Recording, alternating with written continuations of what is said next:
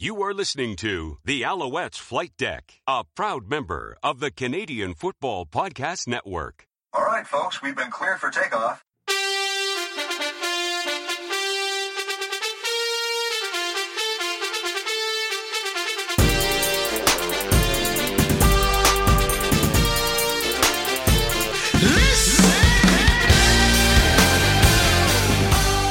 Welcome to the Alouettes Flight Deck, podcast dedicated to Montreal Alouettes football. I'm Tim Capper. You can find me on Twitter at Repact. That's REPPACT. And I'm Cliffy D. You can also find me on Twitter, but at Cliffy D. And this episode of the Alouettes Flight Deck is presented by our good friends over at SportBuff, where right now, if you head over and use the promo code FlightDeck-10, you will save 10% off your entire order. Head on over to www.sportbuffshop.com. Order up some new merch, save some money, and support local commerce. And we are all over the internet. Many places you can find us. Best place to check out our archive over at www.alouettesflightdeck.ca. Twitter account is at AlouettesFLDeck. Facebook, just look for Alouettes Flight Deck Pod. Instagram over at Alouettes Flight Deck. And YouTube over at youtube.com/Alouettes Flight Deck. And also, it may be the 8th season premiere, but you can still head over to the Alouettes Flight Deck merch shop. Pick up your merch right now so you can rep all the way through the preseason, through the season itself. We're hoping to have some stuff pop up very, very shortly on some new designs. But head over to teespring.com/stores/Owls Flight Deck. So as I mentioned before, Cliff, welcome to welcome to the 8th season premiere. We're back. 8-ball corner pocket, as our friend Kenny Stafford would say on Twitter. Mm-hmm. Yes. Season 8. Yes, that's fantastic. I mean, I'm thrilled. I'm thrilled that we can keep doing this thing. You and I talking football as it should be. It was good to take a little break. I think help recharge the batteries, kind of get focused. We still keeping tabs on what the Alouettes are doing and all that. But I'm glad we took a bit of a breather, and now we're back. It won't be quite the frequency as it normally is in our off season, but you and I think we're definitely looking forward to getting back to talking football, CFL football, talking about the Alouettes and what's going on with them, and just getting this party going again. Yeah, exactly. And yeah, again, like Cliff mentioned, we're going to be in our off-season mode, so we're looking to have shows potentially once every 2 to 3 weeks. I think 3 weeks probably will be the maximum, but stay tuned to all of our socials for more information. But yeah. And make sure you're subscribed, folks. However you listen to podcasts, best way to do it, get subscribed. You get notified every time a new episode of the Flight Deck drops. So whether you listen on Apple Podcasts or Spotify or iHeartRadio, or even if you're subscribed to the YouTube channel, which if you are, thank you so much for that. Mm-hmm. I mean, however you want to listen to the podcast, there's millions of ways to do it. Make sure you're subscribed. I think that's the best way to know when the next episode of the Alouettes Flight Deck will come out. And that way you're in the loop, folks. Simple as that. Exactly. Now probably is the best time to start a new season. We are currently in the allowed tampering period. It's so weird to have this thing, man. Where you can tamper, you can talk to these free agents and potentially sign them. And a lot of stuff is breaking already, obviously, whether it be for here in Montreal or across the rest of the CFL. Free agency starts next week officially, and luckily, I mean, it's a good and bad currently for Montreal, but I mean, there are pieces still that are current free agents that are being signed. They re-upped with the Alouettes prior to them going to free agency, and we're happy to have them back, and we're going to go over them here and then I said we'll take the rest of the show from there, because we got a lot to talk about, obviously, this episode. So the first one that was actually announced by the team, which was a couple of weeks ago, Cliff, probably one of the best ways to start it off is to find out that Wesley Sutton is now back with the Alouettes. Yeah. It's so funny because he had quite the season last year. there were a couple times where he just kind of looked a little bit lost, like kind of out of position where he was, but then he found his groove. And once he did, oh boy, did we find that was a great find. This was a young man that, I think it just came down to him trying to find his way. And once he did, we knew he was going to be fine. It took a little while, but he got his act together. And I'm very happy that the Alouettes saw that. They saw the value in him, and being able to retain his services, I think, is going to be great. Because one person I think about with this is Darius Pickett, who is actually a pending free agent. When the Alouettes initially brought him in 2021, he was kind of lost in the shuffle a little bit. Like, he was trying to find his way. He switched positions and ended up having an outstanding year last year, to the point where I think he will get paid before this free agency period, this tampering period is over.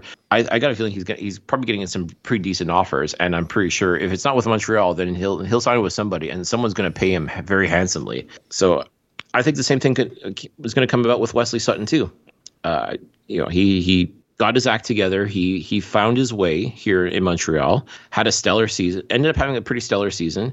And obviously Danny Maciocia realized that and decided, okay, this is the kind of guy I got to keep on in the lineup. Like, this is a member of the secondary that needs to get a chance to shine again. And now he has got that. So kudos to Wesley for doing what needed to be done, and we're thrilled to have him back in 2023. Yep, and just so everybody knows, he was signed to a new 2-year deal with the Alouettes, and I said on Twitter, with the whole situation that's currently going on, which we'll be talking about. I'm curious, keeping track of how many years that these players sign with the Alouettes, I think, will be a very telling story. Actually, across the CFL too, but in general, specific with the Alouettes. So 2 years, hey, I'm happy with having him back for 2 years, Cliff. I really am. Definitely. Yeah. Second of all, we got some homegrown talent who re-upped with the Alouettes. Regis Sibasu.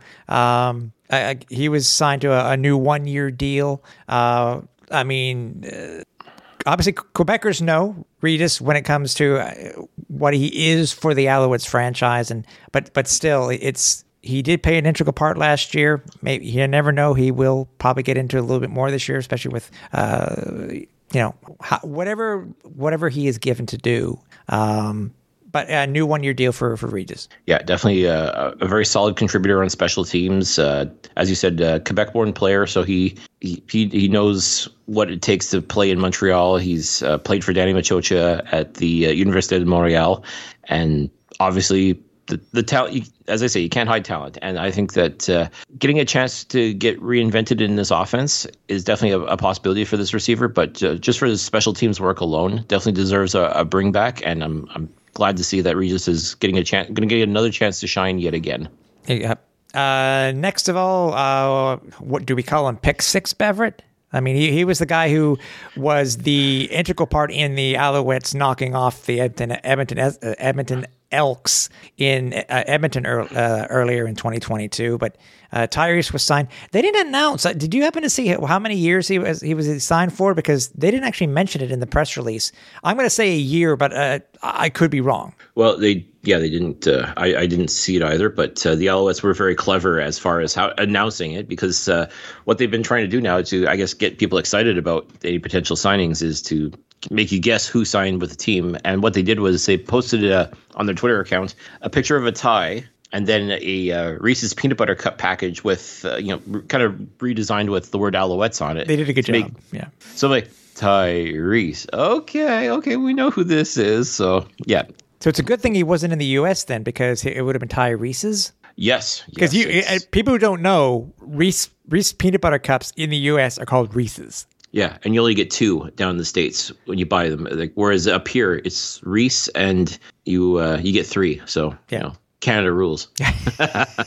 But integral part for the defense last year, and it's obviously going to be great to have him back. Let's not forget, too, a home run hitter. Like, this guy puts the wood to people. And remember in the Eastern semifinal, I mean, we love Matthew Schultz. And even though he's a member of the Hamilton Tiger Cats, he's still one of our guys. But, man, Tyrese just leveled Schultz with a hellacious hit. I mean, and I felt bad because, like, we got nothing but love for Schultzy, but at the same time, like we're trying to win a playoff game here, and we're kind of glad to see Tyrese come and just he didn't hurt him. He didn't hurt Schultzy. He just knocked him kind of funny a little bit. So, but that's the kind of impact player that Tyrese Beverett is, and between that and the incredible pick six and some of the other great plays that he was a part of last year, I mean, this was definitely a no-brainer to bring this guy back. And as far as trying to solidify that linebacking core, right there, I'm curious to see if we can get him and Brian Harlamana working together in tandem like that. That's a dangerous duo right there. Mm-hmm. And if somehow Darius Pickett can come back and just have all three of those guys on the field at the same time, oh man, that's the good stuff right there. Exactly. And no more than 5 days later, the Alouettes announced the re-signing of one of the most electrifying players, the gentleman who really should have won Special Teams Player of the Year. Alouettes are able to lock up returner Chandler Worthy to a brand new 2-year deal. So exciting to be able to bring back a CFL award nominee, someone who, as you said, electrifying. I mean, that just the start to describe Chandler Worthy. And I'm so excited to see what he's going to do in 2023. Now that he knows that he's found a home here in Montreal. And it's crazy. It was crazy to think that last year the Alouettes at one point had both the Eastern and Western nominees for most outstanding special teams player. I know.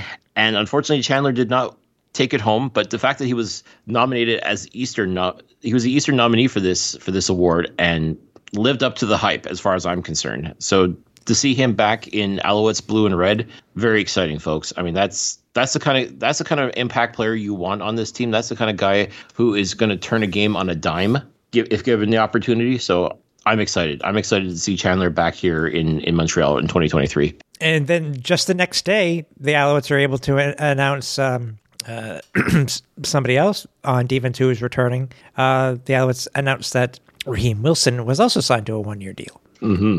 Yeah, very exciting to see Raheem back as well. Slowed down by an injury towards the end of the season, unfortunately. But we were starting to see shades of the superstar that he was in Calgary, and that bodes extremely well for the secondary as far as I'm concerned. If he can get past these injury issues that he had, and I got a feeling he will, I fully expect him to be a leader on this defense as someone who can really step up in the secondary and truly help guys along, especially a guy like a Wesley Sutton or even a Mike Jones if he's back with us in 2023. I think Raheem Wilson and Nafees Lyon, who had signed back in December with the Alouettes. I mean, that's a deadly duo right there in the secondary. So I'm definitely excited to see Raheem back in the Alouettes colors this year. Yep, exactly. And last but certainly not least, the Alouettes announced just the other day that they have brought back one of our 3 exciting Canadian wide receivers. The Alouettes did announce that they have re-signed Keon Julian Grant to a new 2-year contract. It was also mentioned that in a report that it looks like he is the first Alouette to actually have guaranteed money in his second year of his contract. So great to have KJG back, man, because from what he did last year, I can only imagine what he's going to do in 2023. Yeah, 2022, I think, was his coming out party, so to speak. He finally found a role within the offense, and my goodness, the way he was able to be an integral part of the offense, absolutely outstanding, along with guys like Tyson Philpott and Herji Mayala. Mm-hmm. Like all 3 national receivers, all 3 just absolute deep threats if given the opportunity. All 3 guys can break plays open if given the opportunity. So I'm beyond excited to know that KGG is back with the Alouettes for next 2 years. And you talk about superstars that are on the rise. He, without question, is definitely going to be a name that in this next iteration of the Alouettes for the next 2 years, he is going to be a big part of this, and he's going to make himself a household name. I can pretty much guarantee that. You can't hide talent, folks, and KGG has that in spades.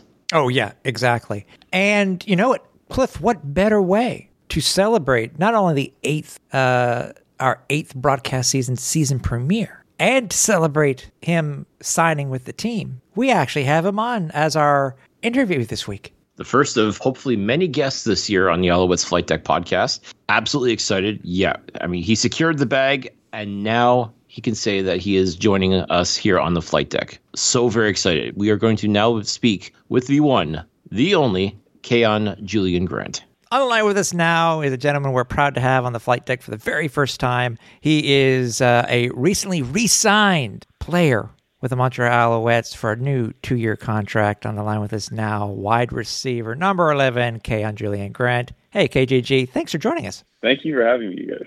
I appreciate it. We'll talk about the contract stuff later because, again, we want to find out about you in itself and, you as the player. But let me ask you one question. What is it when people talk about players coming in, Canadian players coming in from U Sports specifically, do you find as being one of those players who came from a U Sport university at St. FX, do you find that you guys, you have to prove yourself more than a Canadian coming from the United States? Oh, definitely. I would say so. And it just not even just a Canadian from the United States, just Americans coming from the States. Because just like the whole notion of a NCAA school, being better or producing the better athletes. Do you think U Sports schools get a bad rap? I wouldn't say a bad rap. I would just say, like, historically, obviously, with the amount of D1 athletes, you're going to have a lot more pros. Mm-hmm. That makes sense.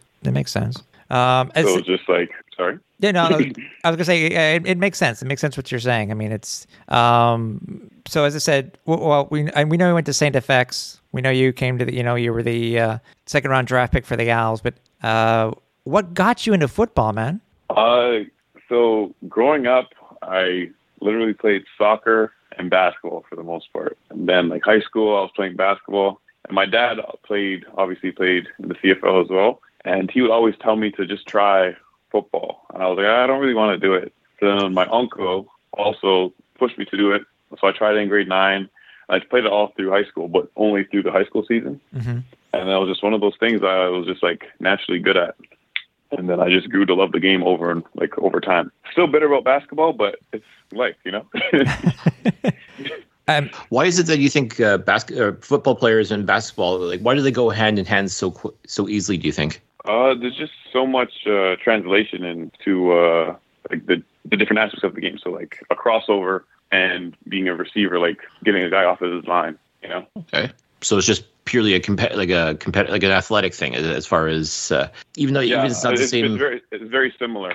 Okay, that's fair. All right. What was it about St. FX that appealed to you when it came time to choose a school? So St. FX was probably the most consistent recruiting me. I wasn't really highly recruited out of high school. I think due to the fact I wasn't really focusing on football at the time, I was playing basketball. And then when I went on my visit, it just really felt like home when I was there. I just really liked the vibe of the campus, the coaching staff. It felt like I could become a better player and man over there. All right.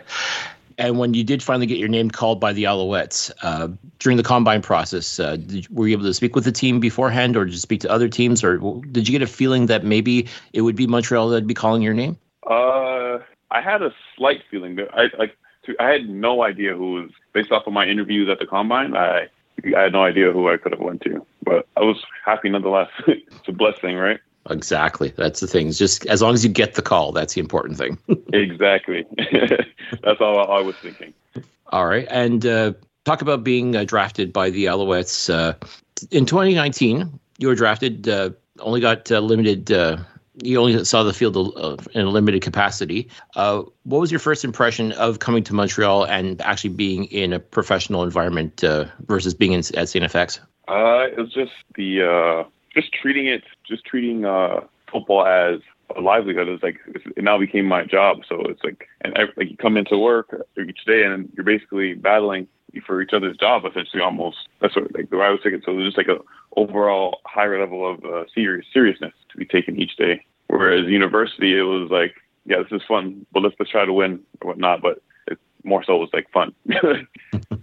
And you said your dad played football in the CFL and actually played for the Alouettes too. How cool was that for him to be able to say that, yes, I played for the Alouettes and now my son plays for the Alouettes? No, he's always been ecstatic about that, and just like because he played with the Argos and the Tiger Cats as well, so I feel like he's like, there's a good chance one of them I'm going to be able to say it, you know. So, I mean, it could have been weird. I mean, especially if you got drafted by a team out in the West Coast, and it'd be just completely different altogether. But I guess it's all about staying east, I suppose, right? Yeah, and it's so crazy too, like staying east. So my dad stayed in the east for his career, and then he went to actually Acadia, and then I went to St. FX, which is pretty funny. Wow. So you're both AUS guys. You're both CFL East guys. I mean, this is incredible. I think destiny. Right? It was destiny that you were good to be a member of the Alouettes. Simple as that. Yeah, it must have been. All right. So 2022, I would say, is when people truly got to know who KGG was. When you were in training camp last year, what did you feel what steps did you feel you had to take in order for you to become more than just a guy on the roster, like to actually become a focal point of the offense? What do you think you had to do in order to convince this coaching staff that, hey, I belong in the conversation, I belong as a member of this starting lineup? So after the 2021 season, I felt that a lot of my targets or catches, like they could have been a lot bigger plays, and I felt like I was just nervous, thinking like, okay, I don't know if I'm going to see this ball again, so I have to do something. So I'll break a tackle, and then I'll slip or something, or step out of bounds. And so after that season, I was like, okay, yeah, I really have to like just really hone on my craft and fine tune everything. So I started training a lot more weights and then receiver specific stuff with Kamal Peterson. And then I just came in with a different set of confidence, and I just felt like I had a chip on my shoulder essentially. See, that's what it's about, man. You just got.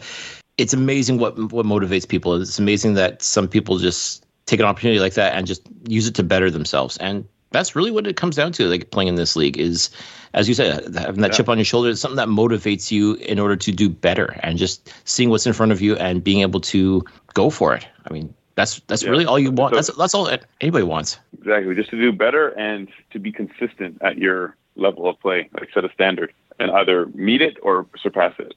Now, let's talk about your first career touchdown, a 70-yard bomb against the Saskatchewan Roughriders. Take us through that, because I remember seeing that and my jaw dropped because you were all alone and you just took it to the house.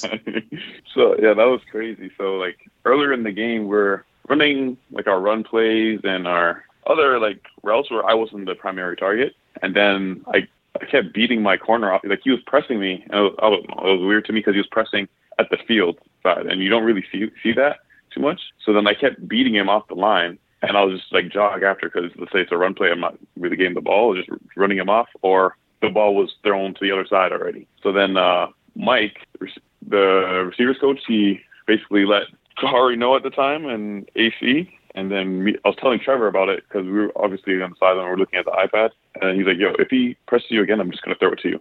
And lo and behold, he came and pressed, and Trevor just chucked it. I almost thought I wasn't going to be able to get it, and I always keep a little juice left in the tank just in case. You just find that reserve and just kick it into overdrive. Yeah, exactly. Like a little nitrous boost. Exactly. Like it's like Fast and Furious. Just that hit the nitro and boom, off you go. Yeah. That's a good analogy, Cliff. I like that. Yeah. There you go. New nickname. How's that? Nitro. Nitro. Yeah. That's I don't mind that one. That's pretty good. Okay. It's yours. Yours for the taking. There you go. Yeah. Overall, what did you? KJG, I like it. Yeah. Overall, how did you feel about the 2022 season, Julian? I mean, it was a, I think the Owls had the worst turmoil, the worst stuff that you as a player had to go through. The fans had seen, Cam, but I mean, it's overall, how did you think that you and the team did in 2022? I feel like we did good, but I know that team we had was great, and the thing that separates that is just consistency. So we can't have a game where defense is balling out and then offense is it, and vice versa. Mm-hmm. Like we both need to come together, and not to mention like special teams too. Like if all three aspects are there, or at least two out of the three, chances are you're going to win the game. So I feel like it was just we weren't consistent at all, like all the time, but Yeah, overall, I felt like it was a bitter ending, obviously.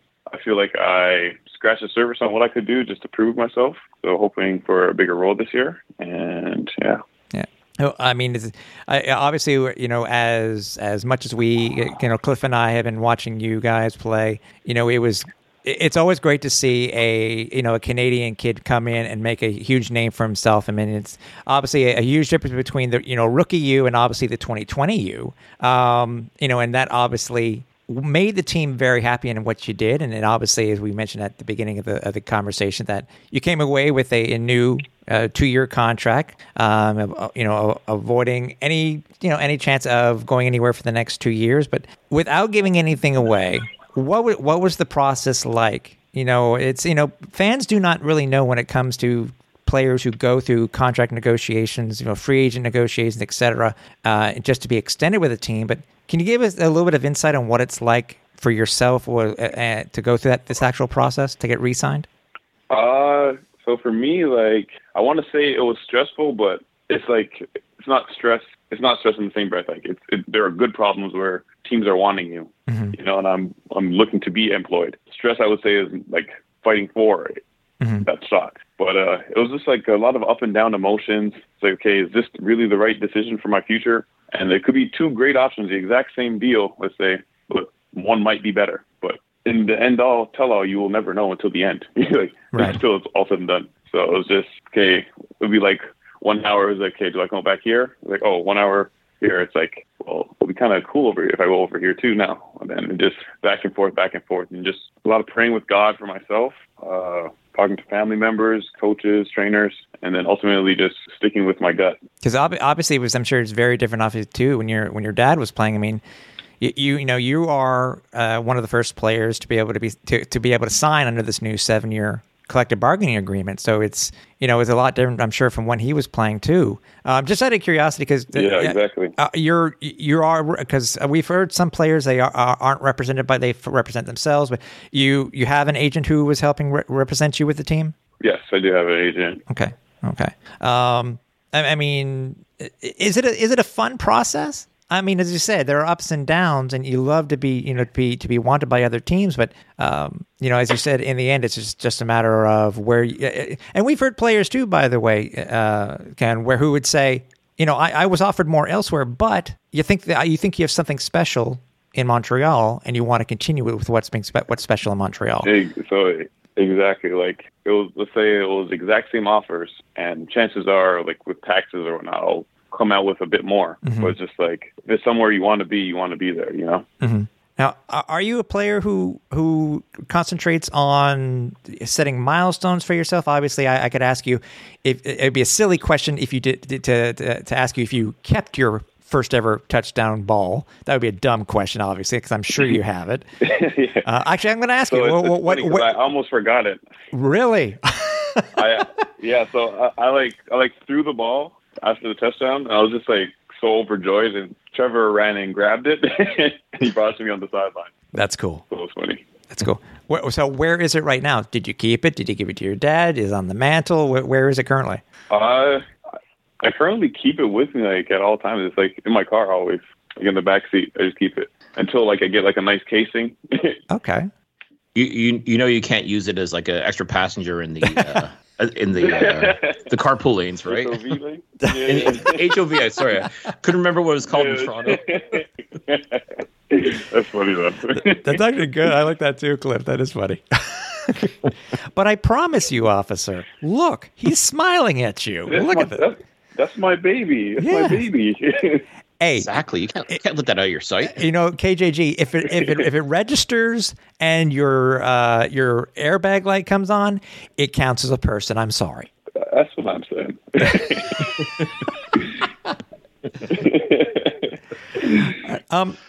What is KJG during the season? I mean, what do you do to get yourself hyped up? I mean, what is your daily routine being a professional football player? So I'll wake up in the morning, probably about 6 or so, and maybe grab a granola bar or something, head to the facility, get a quick lift or get treatment if I need to, hot tub, cold tub, whatever, and then get some breakfast, look at the install, And then just relax, like say what's up to the guys, relax until meetings. And then obviously meetings until practice. After practice, again, might lift again, depending on the day, or get treatment, depending. Go home, watch the film from practice, take a nap maybe, play some video games, watch some Netflix, and then figure out dinner, maybe watch some more film, and see if there's the install for tomorrow. And call it a night. Okay, you'll have to excuse, what is install? Install is just the plays for the next day. Okay. I had not heard that term before, so we learned something new, Cliff? Yeah, it's like Absolutely. just installing it, I guess. Okay. Into the offense. Okay. They were just used to installing ourselves in our seats every game day. That's about it. So it's a different kind of install. Have you always been a film guy, or was it something that you had to learn coming over from U Sport? Definitely had to learn it. I cannot lie on that. That was one of the main things I realized in my first year, that the amount of film you have to see, you have to see yourself, and what you put on film is your resume. So if you're not really checking what you've done or how you can improve, you're just keeping yourself behind. Mm-hmm. Are you hard on yourself when it comes to you watching yourself on film? Yeah, I would say so. Yeah, I get annoyed at myself a lot. Okay. Do you find there are certain routes that you run that you prefer running over others, or is it just a certain style that you've got that makes KGG what he is? I've really been like between 2021 and like now, like I've just been really just trying to diversify my route running, because at the end of the day, like I'm not going to be as athletic forever, but a good route runner can last a long time, So it's just nitpicking the little things. Okay. And of course, working on the speed. I mean, that has got to be paramount. Nitro. Exactly. Nitro. Nitro is key. Yeah. Is there? I know Cliff's talking about routes and stuff. I mean, is there any particular part of being, getting yourself ready and stuff like that you enjoy the most? Because you're talking about hot tubs and the cold tubs, and I've never been in one, KJG, but I can only imagine what the cold tubs are like, especially after a workout. I know they're soothing; they're supposed to be, but man, supposed to be, man, there are certain parts of your body. I'm sure. Very much. Yeah, it's like It's a love-hate. It's a love-hate relationship. You go in there and you just start like, I feel like I'm hyperventilating, and then like the time's just going slower. Okay. When I want to do like a contrast, like oftentimes I might spend a little bit more time in the hot tub. Yeah, for sure. And now, the ice tub. Now, when it comes to the ice tub, I mean, is there usually is it per person a set limit that you're supposed to do, or that you want to do, or is it just pertaining to what you've done that current day? What your body feels like, etc.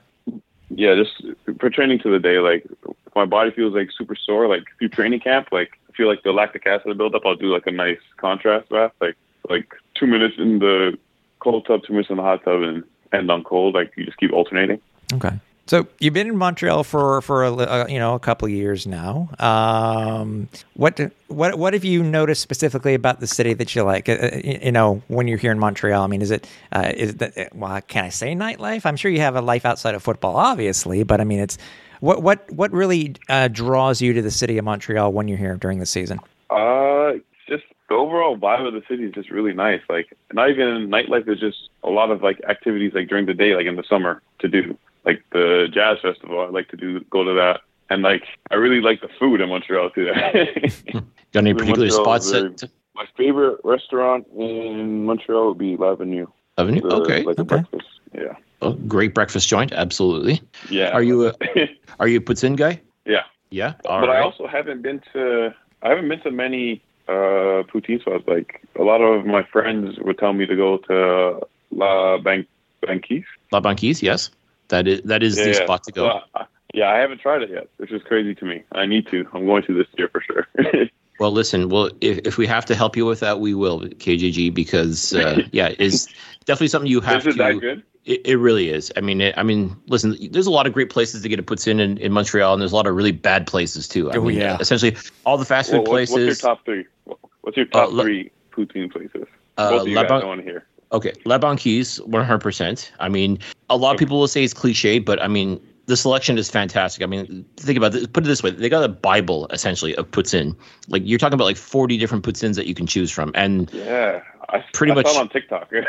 Yeah, I mean, like if you can think of it, chances are you'll find a puts-in made of it there at La Banquise. Puts-inville is very good as well. Yep. And actually, there's a chicken place actually that makes a really awesome puts-in as well with rotisserie chicken on it. Côte Saint-Luc Barbecue. Their puts-in is very solid.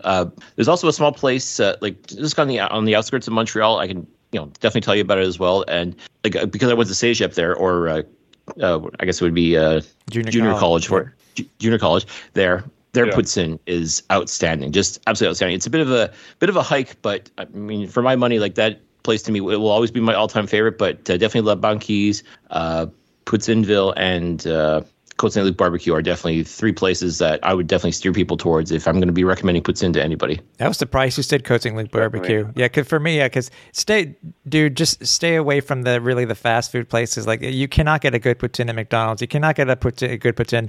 Oh no. But to be honest, and I think Cliff might agree with me, if there was, I don't. And yes, it is a fast food place, but it would be like a guilty pleasure because they actually do a very good Puts-In. And I think it depends on which one, though, Cliff. I think you'll agree with me. Is La Belle Provence, because they do have a pretty good fast food Puts-In. But as I said, there are better. Depends on what you want and how much you want to spend, because some of these things can just be absolutely astronomical. Yeah. I would agree with, because like the different locations of La Belle Provence is very key too. It's true. Like, I'll get a poutine from there, it would be good, and the other times not so great.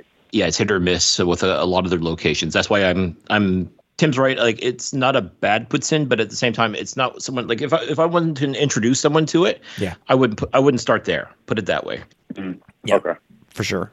Sure. Go, Cliff. Sorry, you're about to say something. I was going to say, talk to us about the relationship you've had with your other national receivers like Hergy Mayala and Tyson Philpott, who's had an outstanding rookie campaign. The fact that you three national receivers have gotten so much attention this past season. Talk to us about that relationship. Talk to us about how the three of you have come together basically and almost become like a mini Canadian Air Force, if you will. Yeah, we're a pretty tight-knit group. I talk to Tyson all the time, Hergy too, and especially like coming in, we just wanted to prove that we can do a lot more than just play the far wide receiver side, like strong side receiver. Sorry. Yeah, because I mean, the three of you. The one common denominator between you three, besides the fact that you're Canadian, is you're all deep threats. I mean, that's right. But I mean, when we talked about we talked about your route running and just the ability to get open, like that's something that Tyson too has shown this year as well. And Hergy, I mean, like I've lost count how many times you think the play's over, and then all of a sudden Trevor finds Hergy 20 to 30 yards downfield out of nowhere, and it's incredible just the way you guys get open and just have that sort of spatial awareness of the football field. Yeah, no, I definitely agree. It's just, and like I felt like with us, we all just agreed. It's just a matter of getting the opportunity and getting put in the right position to highlight our skill set.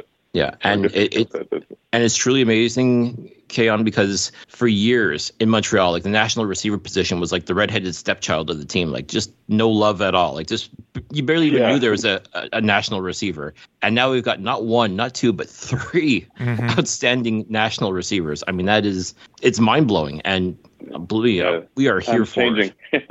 Exactly. It's fantastic. You know, I am here for it too. Exactly. That's right. You are for the next 2 years at least. Obviously, it's such a great 2022 campaign. It wasn't where we expected it to end. Obviously, Cliff and I were there in Toronto, cheering the team on at the Eastern Final. When you're looking forward to 2023, what not only for yourself but for the team, what goals would you like to have? I mean, it seems like a silly question to ask, but do you have any goals for 2023? For myself or for the team? Whichever you want. Well, obviously, I think the ultimate goal is the Grey Cup, obviously, but that's of course. Yeah, but for you, I mean, for myself, do you concentrate on stats? Do you concentrate on how many catches you have? Do you concentrate? Are you that type of guy, or is it for 2023? Whatever you're looking at for it. I don't really concentrate too much on stats. I would more so like. I was talking to Joey about this, like last year coming to the season, like I really want to have like a high yards after catch or average catch. So that's because as a receiver, you can't really control how many times you get the ball, but it's like what you do with the ball, in my opinion. Mm-hmm. But knowing that I got 500 yards or so last year, and that was basically off of majority short routes and then the odd deep ball, I feel like I can get 1,000 yards, get put in the right position, with like more intermediate and deep balls. So that's probably one of my goals. But even like a average catch, yards per catch would be like, I don't know, like 16 would be cool for me. It would be a cool average. Gotta build up the yak. I like it. Yeah, exactly. Yak. So me and Tyson, we call it Yak Boys. The Yak Boys. All right, that's it. Done deal. Because I don't know if you noticed or not, but I think it was either the CFL's Twitter account or the Alouettes Twitter account was posted a photo of you and Tyson, and like, what do we call this iconic Canadian duo? I'm like, now we know. Yak Bros. The Yak Bros. Yeah, that's Yak Bros or Yak Boys, either or. Or Yak Boys, yeah. I think sorry, because Mike was actually telling me, he's like, for yards after catch per catch, me and Tyson were number 1 and 2. So there you go. It's Yeah. like a glove, man. This fits. Yeah. Exactly. So we got to come up with something. So if you're Nitro, KJG, what do we call Tyson? Turbo. There we go. Nitro Turbo. The Yak Bros. All right. Come up with. We'll work on it. Make sure you're writing all this stuff down. Just spitballing. Oh yeah. I think we're coming up with the Canadian version of American Gladiators. Canadian version of American Gladiators.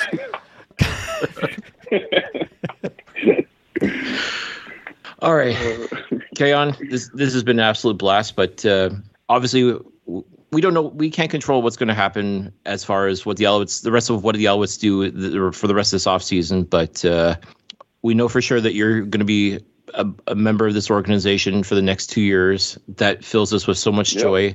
Knowing that we're going to be seeing you this coming June at training camp, wherever it's going to be in Quebec, is going to be fantastic as well. What's the one thing you want to tell Alouettes Nation just to help get ready for the season, despite everything that's going on, despite all the noise and everything like that? What would you tell Alouettes Nation right now, just so that they know to get ready for you this coming June? Just to know that we're all working, we're all ready. Keep calm. I'll be good. There you go. Keep calm and carry on. I couldn't said it better myself. Yeah. Hit us up with your socials, Keon. Where can we find you on Twitter, Facebook, Instagram, all that jazz? All of my ats are the one-stop shop. Keon JG. KAIONJG. There you go, folks. Get out there, support this man. He's here for us now. He's a member of Alouettes Nation. My God. Keon Julian Grant, thank you so much for joining us here on the Alouettes Flight Deck. We appreciate you, and we are so excited to see you this coming June at training camp. Or if you want to come see us sooner and get that puts in, we got you as well. Sounds good to me. I'm looking forward to it. Thank you guys for having me. It's been a blast for sure. I always like starting off the year with a player interview.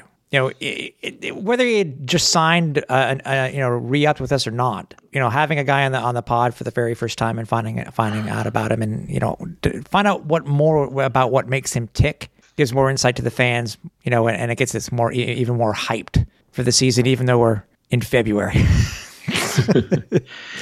Well, that's it. And I think we've had a pretty good tradition about having a new free agent acquisition on for one of the first couple of shows. Mm-hmm.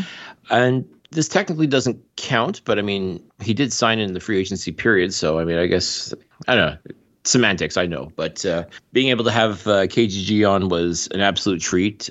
Definitely outstanding individual on and off the field. Mm-hmm.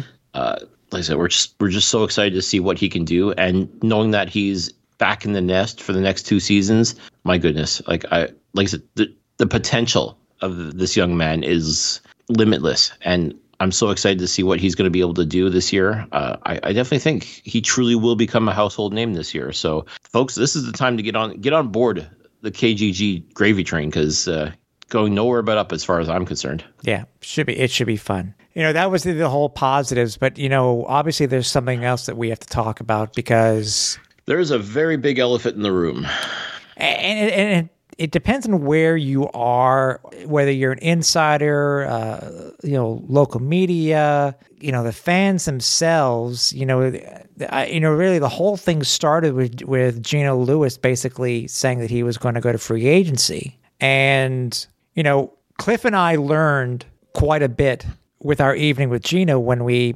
met him for dinner about a month ago. A lot of there is. I wish it's not that I wish that there was something that if we could have taped it we would have. But there's so much inside information that players do know that rarely gets to the light of day. Mm-hmm.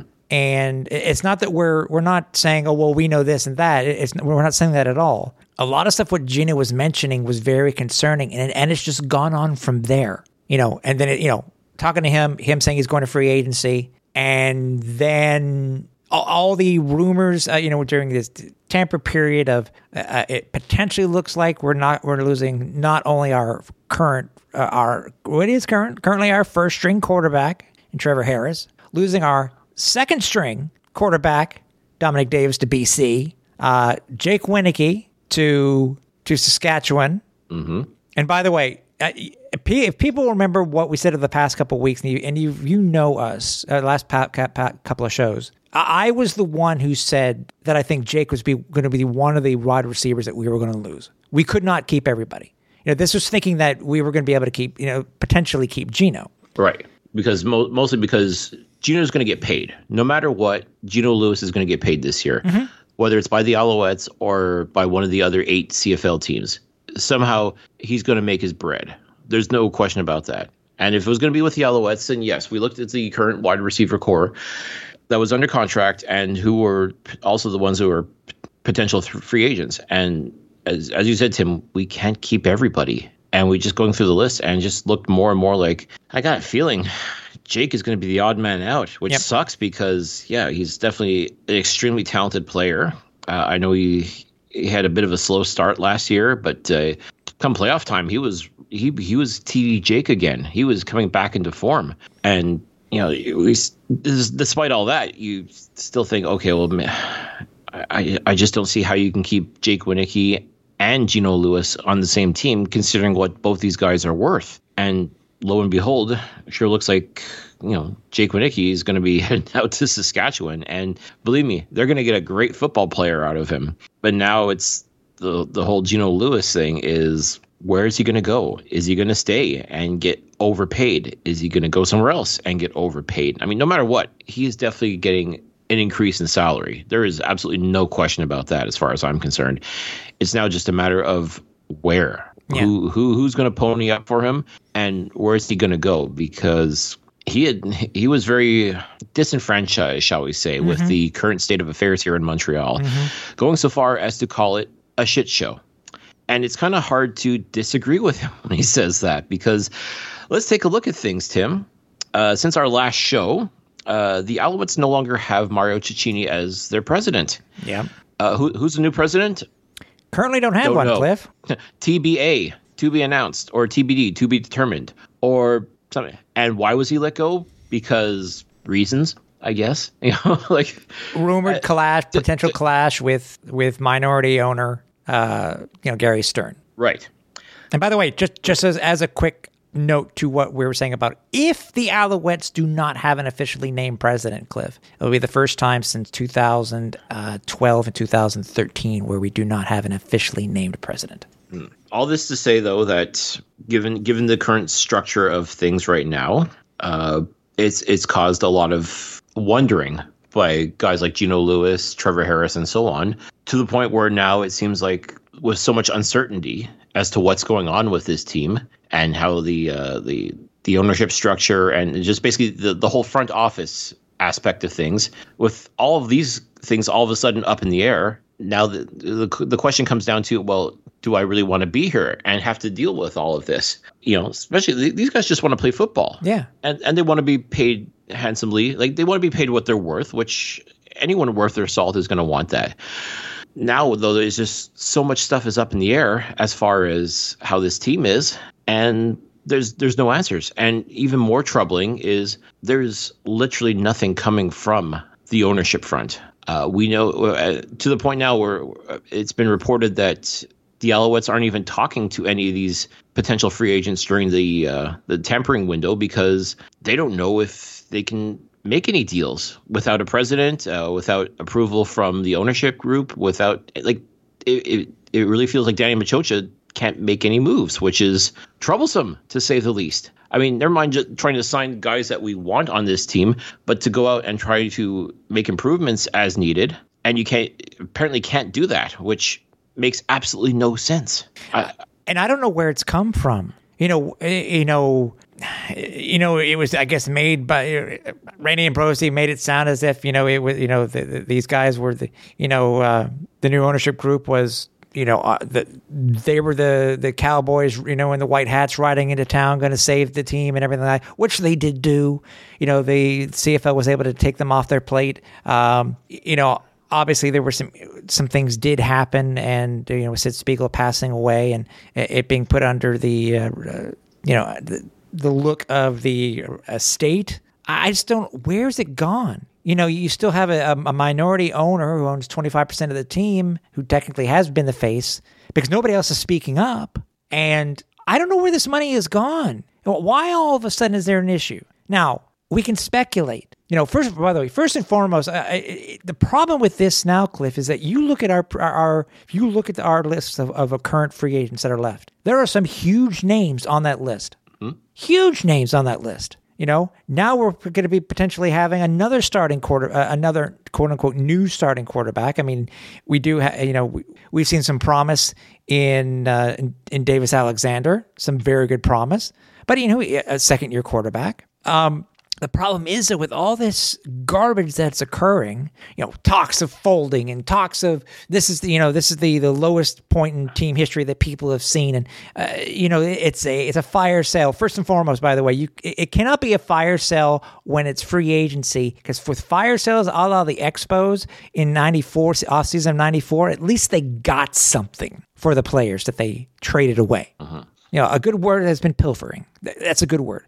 But the problem is, though, it's trickling down to fans. And if you see the ones that are vocal, and a lot of them have been, and a lot of them listen to this show, they're just up in arms. It does not look good when you're trying to come off a very successful season. What one person that they would consider one of the best presidents that the league has had. How open he was and how genuine he was, and now this, you're going to start, and all this occurs after people have already paid for the tickets or were waiting for a reason to come back. Mm-hmm. And you don't want that as a franchise. Is this one of the darkest periods of the team history? No. Do people not remember Jim Spiros and Michael Gelfand? Team could have been here as gone as quickly as it came in '96. Do people not remember what happened with Norm Kimball in '86? You don't even have to go back that far. How about Andrew Wettenhall and Kavis Reed? I'm sorry, and I like Kavis, but at the same time, he was thrust into a terrible position. Andrew Wettenhall wanted to show that he could run a football team, and meanwhile, I wouldn't trust this guy to take care of a house plant, never mind a professional franchise. And all it came down to, just horrible mismanagement, questionable decisions. I would consider that a lot darker than what we have now. I mean, what's happening now is not ideal by any stretch of imagination. Yeah, and I just want to know where all the rumors are coming from. I really do, because by the way, I'm also putting this CFL in 2019 as one of the worst owners the team has ever had. I'm sorry. Oh. Yeah. Because why is everything so quiet? There were things that popped out in French media, certain hints and maybe innuendo that Mario Cecchini may have said. Is this team for sale? Is this trying to happen? We don't know. And maybe this time around, Commissioner Ambrosie, which in itself, needs to really keep his fingers out of this stuff. With the ownership, let it just if it's going to occur, let it occur, because we need some positivity back with this team. Even the threat of potentially losing this team again. If we lose a team, if the Alouettes go, they're done. CFL will never return to the city of Montreal. No, and I'll be done too. I can promise you that. And a lot of people will. That's what I'm saying. A lot of the people whose disposable income you crave so desperately is going to be gone, because there's a crap ton of other things to do to entertain yourself. You know what? Hey, I'm an NFL fan too.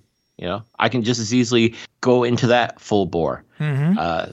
these new leagues that are popping up. I was about to say, recently with me, I had a revival all of a sudden. For example, I mean, the point is there's no shortage of ways to consume football. It doesn't have to be Canadian. And you know what? Just because you and I are both Canadian-born people doesn't mean that we have to pledge allegiance to the CFL as a whole. I mean, if you're just going to do us dirty like this as supporters, and that's the thing. This is something else I want to say right off the bat. I do not want to be referred to as a fan of the Alouettes or the Canadian Football League because I'm not a fan of what's going on right now. I'm not a fan of the direction that this is going in. And by the way, that direction is swirling. The drain it's swirling down the drain. I'm not a fan of that. So with respect, I am a supporter of this football team. I am a supporter of this league. I support them financially. I support them emotionally and physically by showing up for these games and showing up for these events and showing up for anything to do with this league because I believe in it and I want it to succeed.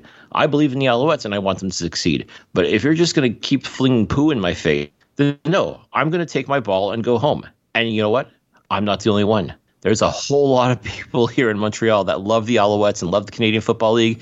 But you know what? If you're just going to treat them as an afterthought, guess what? They're going to treat you like an afterthought as well. There is more than enough things to do in this city, in this province, in this country, hell, in this world, besides paying attention to the Canadian Football League. If you're going to insult your paying public, then you're going to get what you're going to get, which is sweet all. Yeah, and you have fans who've said they're not spending another dime. Could you blame them? No. I mean, quite frankly, and maybe that's the thing that's going to wake up Mr. Stern over there, living in his little la-la land, is that maybe that's what it's going to take is for everybody to put a stop payment on their season ticket holder plan. Maybe demand, you know what? You can't promise me a football team. You can't promise me. You sold me season tickets based on what happened in 2022, and I'm not getting that. I want my money back. I don't want to. I'm out. I wouldn't be surprised if a lot. And you know what? Maybe that's what's going to take for him and for Stern and for Ambrosie and everybody else involved in the Alouettes and the Canadian Football League to wake up and realize, hey, this team was sold. The fans of this franchise, the investors, if you will, of this franchise, were just sold a bill of goods, and they don't like it. And you better do something about it. Whether it's finding new owners, finding local ownership, and throwing this ownership group out the door. Or you know what? Hell, if you want a team in the Maritimes so bloody bad, why don't you tell Stern and his ownership group to go set up shop there? Find Quebec investors that will actually care about the Alouettes and want them to do well and grow as this province has with football as a source here, not just in the CFL, but on the college level and everywhere else. Football people here in Quebec love football. They love the Alouettes, but you're making it so hard not to love them, and that is beyond sad. It is tragic even.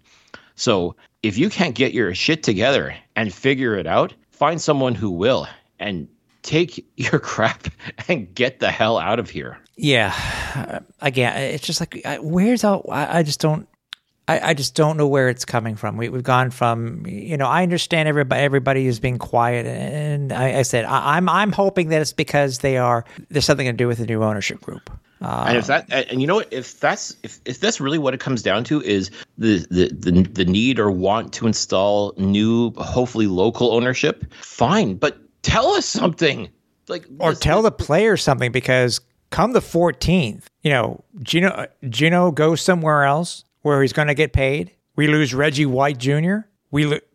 And on and on and on. Trevor, I understand we had our issues, but still, he's still our starting quarterback. We lose our second string quarterback. We now need two others. Yes, there are others out there. There are other wide receivers out there, big name wide receivers. But it's like we're starting from scratch again. And here's the thing. Even if you were to go out in free agency and sign what would essentially be the table scraps, if you will, like the guys that weren't good enough to go play for those other teams, you're still gonna have to pay them. I mean, if they're willing to come here and play for pennies on the dollar, I mean, I guess that's something. But then you're basically putting out a substandard product, but you're still charging fans based on the promise of seeing a Gino Lewis and, to a lesser extent, a Trevor Harris and so on. So that team in 2022, which for all its trials and tribulations ended up being a pretty damn good team, one game removed from going to the Grey Cup and potentially winning it. That's the team that we were sold for 2023, essentially. Yeah. And instead, you're going to give us like this bargain basement nonsense, the clearance rack, if you will, of the Canadian Football League. Guys that think might be good enough, but essentially they weren't good. They weren't good enough to play for the original team. So now you're going to get to sign these guys and hope it works out. Yeah, no, I've always, and everybody knows me. You know this too, Cliff. I deplore games what I consider preseason games during the regular season. I don't want to spend the money that I have for an entire season of quote unquote preseason. You can have faith in your team. You can, we can only take so much, and it's just frustrating.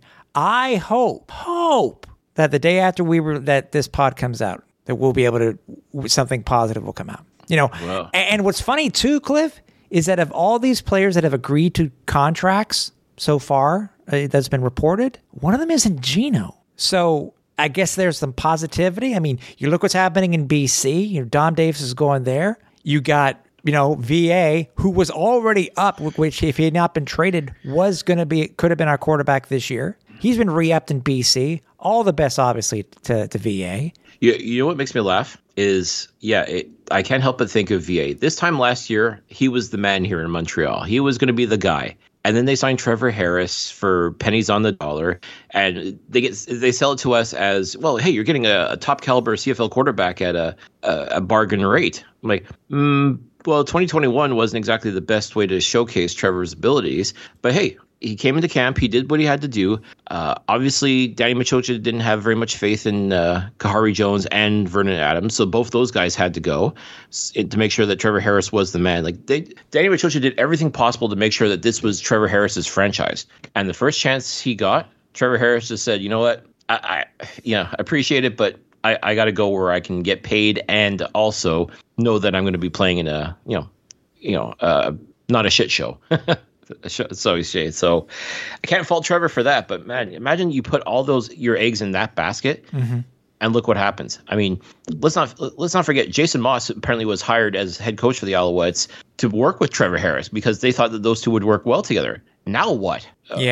Is there any guarantee that the next quarterback that the Alouettes have, whether it's Davis Alexander or whomever they bring in free agency, are they going to be able to work? Funny, Cody Fajardo, Dane Evans. I mean, the Cody Fajardo one makes me laugh.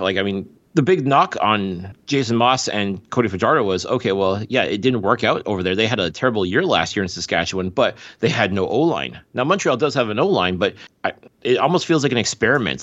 Well, let's see if that's true. Let's see if it's true that the real reason why Saskatchewan sucked out loud last year was because they had a terrible O-line. Maybe Cody Fajardo really is that good of a quarterback. Maybe Jason Moss really is a good play caller and knows what he's doing. And that's really what the problem was. Thing is, though, I don't want to pay for that experiment.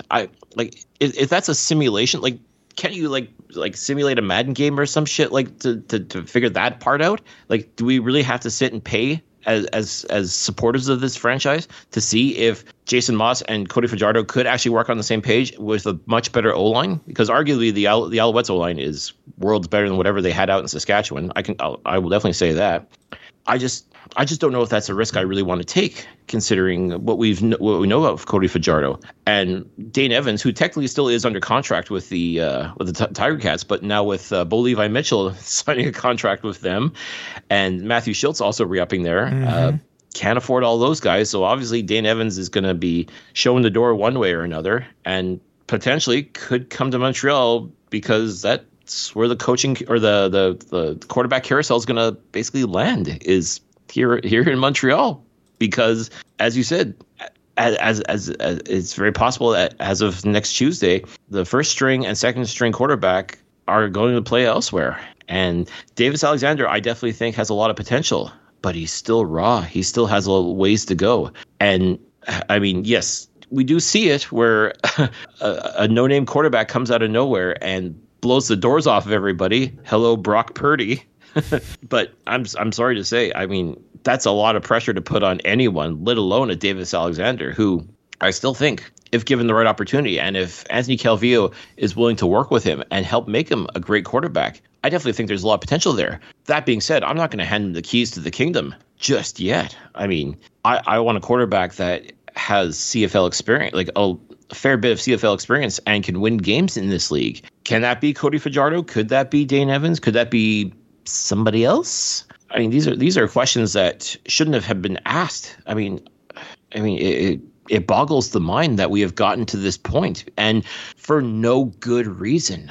That's the thing that bothers me more than anything else, is there is no good reason it should have come to this point. No, I agree. Again, we just don't. Just if there is Jerry Stern and Alouettes, it's just crickets. Please to let us know. Crickets. That's all that is. It's been crickets. Very loud crickets. I mean, silence is deafening. I mean, this silence is beyond deafening. I mean, we can only assume that maybe Gary's not saying anything because the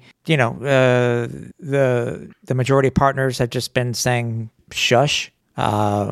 Is Randy Ambrosie involved in this potential new ownership negotiations, if that's what the case is? I don't know. But considering how well he did last time, since the dripping sarcasm there, Cliff, I don't know if I want him involved. No, considering, like, I'm sorry to say, I mean, he's a nice guy. He really is a nice guy, Randy Ambrosie, but there is nothing that I've seen so far that shows that he knows what the hell he's doing when it comes to situations like this.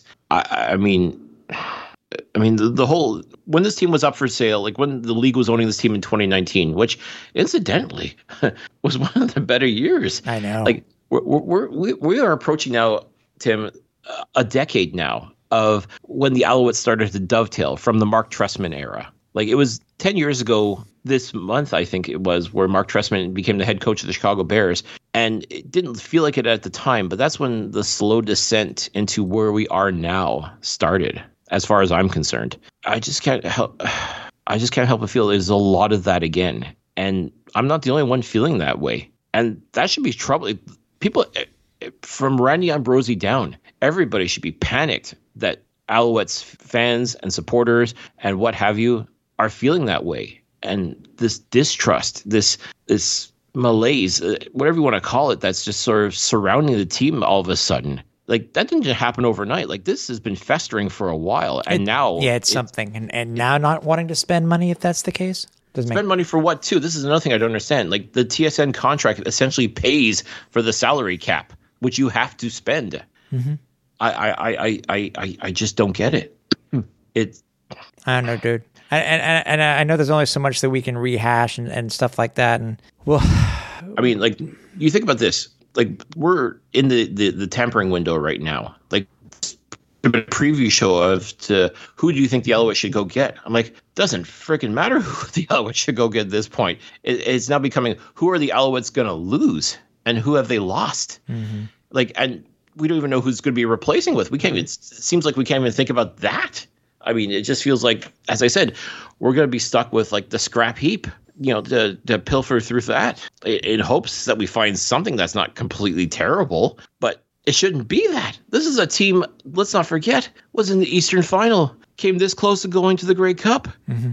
And now, you know, you'd think this was an expansion team. You'd think this was the Atlantic Schooners, you know, come to life. And, you know, let's put together this team with, you know, Band-Aids and a prayer. Like, it shouldn't be that. Yeah. It's like Alouettes fans have suffered for the past 10 years of this ineptitude, and just it's mind-boggling to think it's even come to this. And just when you start getting ahead just a little bit, like in 2019, when they got their shit figured out, and you thought, oh my, okay, we're on to something here. And okay, we found owners, we found people that with deep pockets that are going to come along, and you know, as you know, you've mentioned before, kind of be the Cowboys riding in on with the white hat on to save this city and save this franchise and make sure that it's okay for years to come. To this, like now we have arrived at this point where everything is just so damn murky that we just don't know what the heck is going on. And I think the problem is that this is something that the team is going to have to be trying to fix. They're going to piss off people. They're going to piss off advertisers. You know, they're going to piss off season ticket holder, potential fans. They're going to have to go into, you know, fix mode unless they get this dealt with now. You know, trust. You got to get trust back. You know, I wish nothing but the best for the team. I want them to draw. I want them to sell out Percival Molson. But you can't do this. You got to show that you're trying. And you know what? I could be the eternal optimist and say as of the 14th, we're going to get some announcements and saying that this, we get 3/4 of our other people back. Gina will be back. He brings in Greg Ellingson, as an example, to come and join us. And we have a head-to-head for the number one spot between Dane Evans and Cody Fajardo. And to throw in Davis Alexander in there too, man. So we're only we're not even into free agency, and we're already at this point. So again, we could rehash until we're blue in the face, Cliff.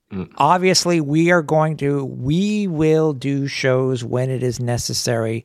Hopefully, we have some very good news will be coming up very shortly. That's all that we want. And if we have to do a show in earlier than the 2 to 3 week period, then that's what we'll do, just to keep you up to date. And maybe do a live show. Get your butt over here, or me get over there, and we'll figure something out and do a live stream. Yeah, and I mean, listen, like I said, we always got the hamster wheel turning, folks. We've got ideas we want to get into place for you, and we want to make it happen. And yeah, that's the thing with this show. I mean, we obviously want this football team to succeed. We want the best for it.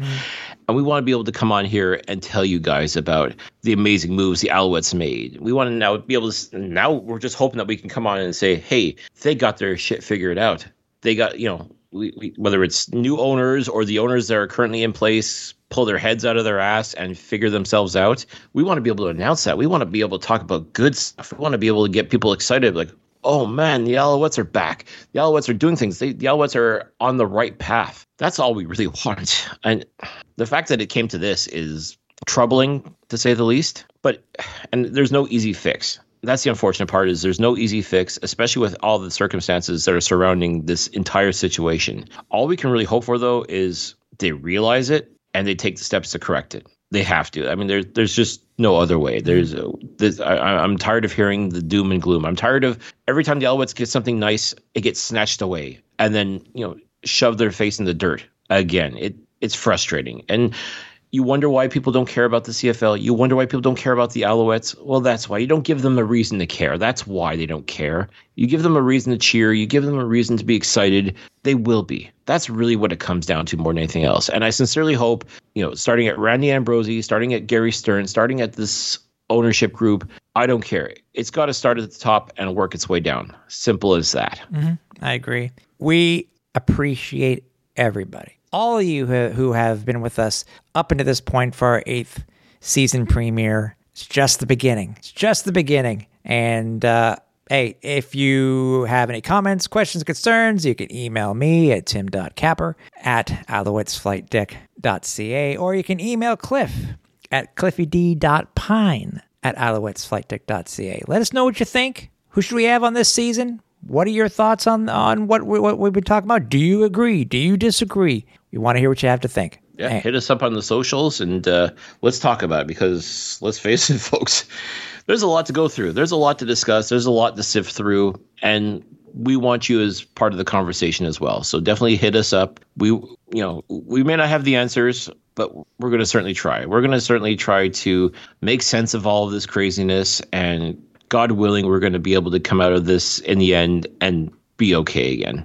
Exactly. So, we'll see you next time. Again, keep looking for us on social and up to date on our schedule. So, for everybody here at the Alouettes Flight Deck, for Cliffy D, I'm Tim Capper. Run Final Approach.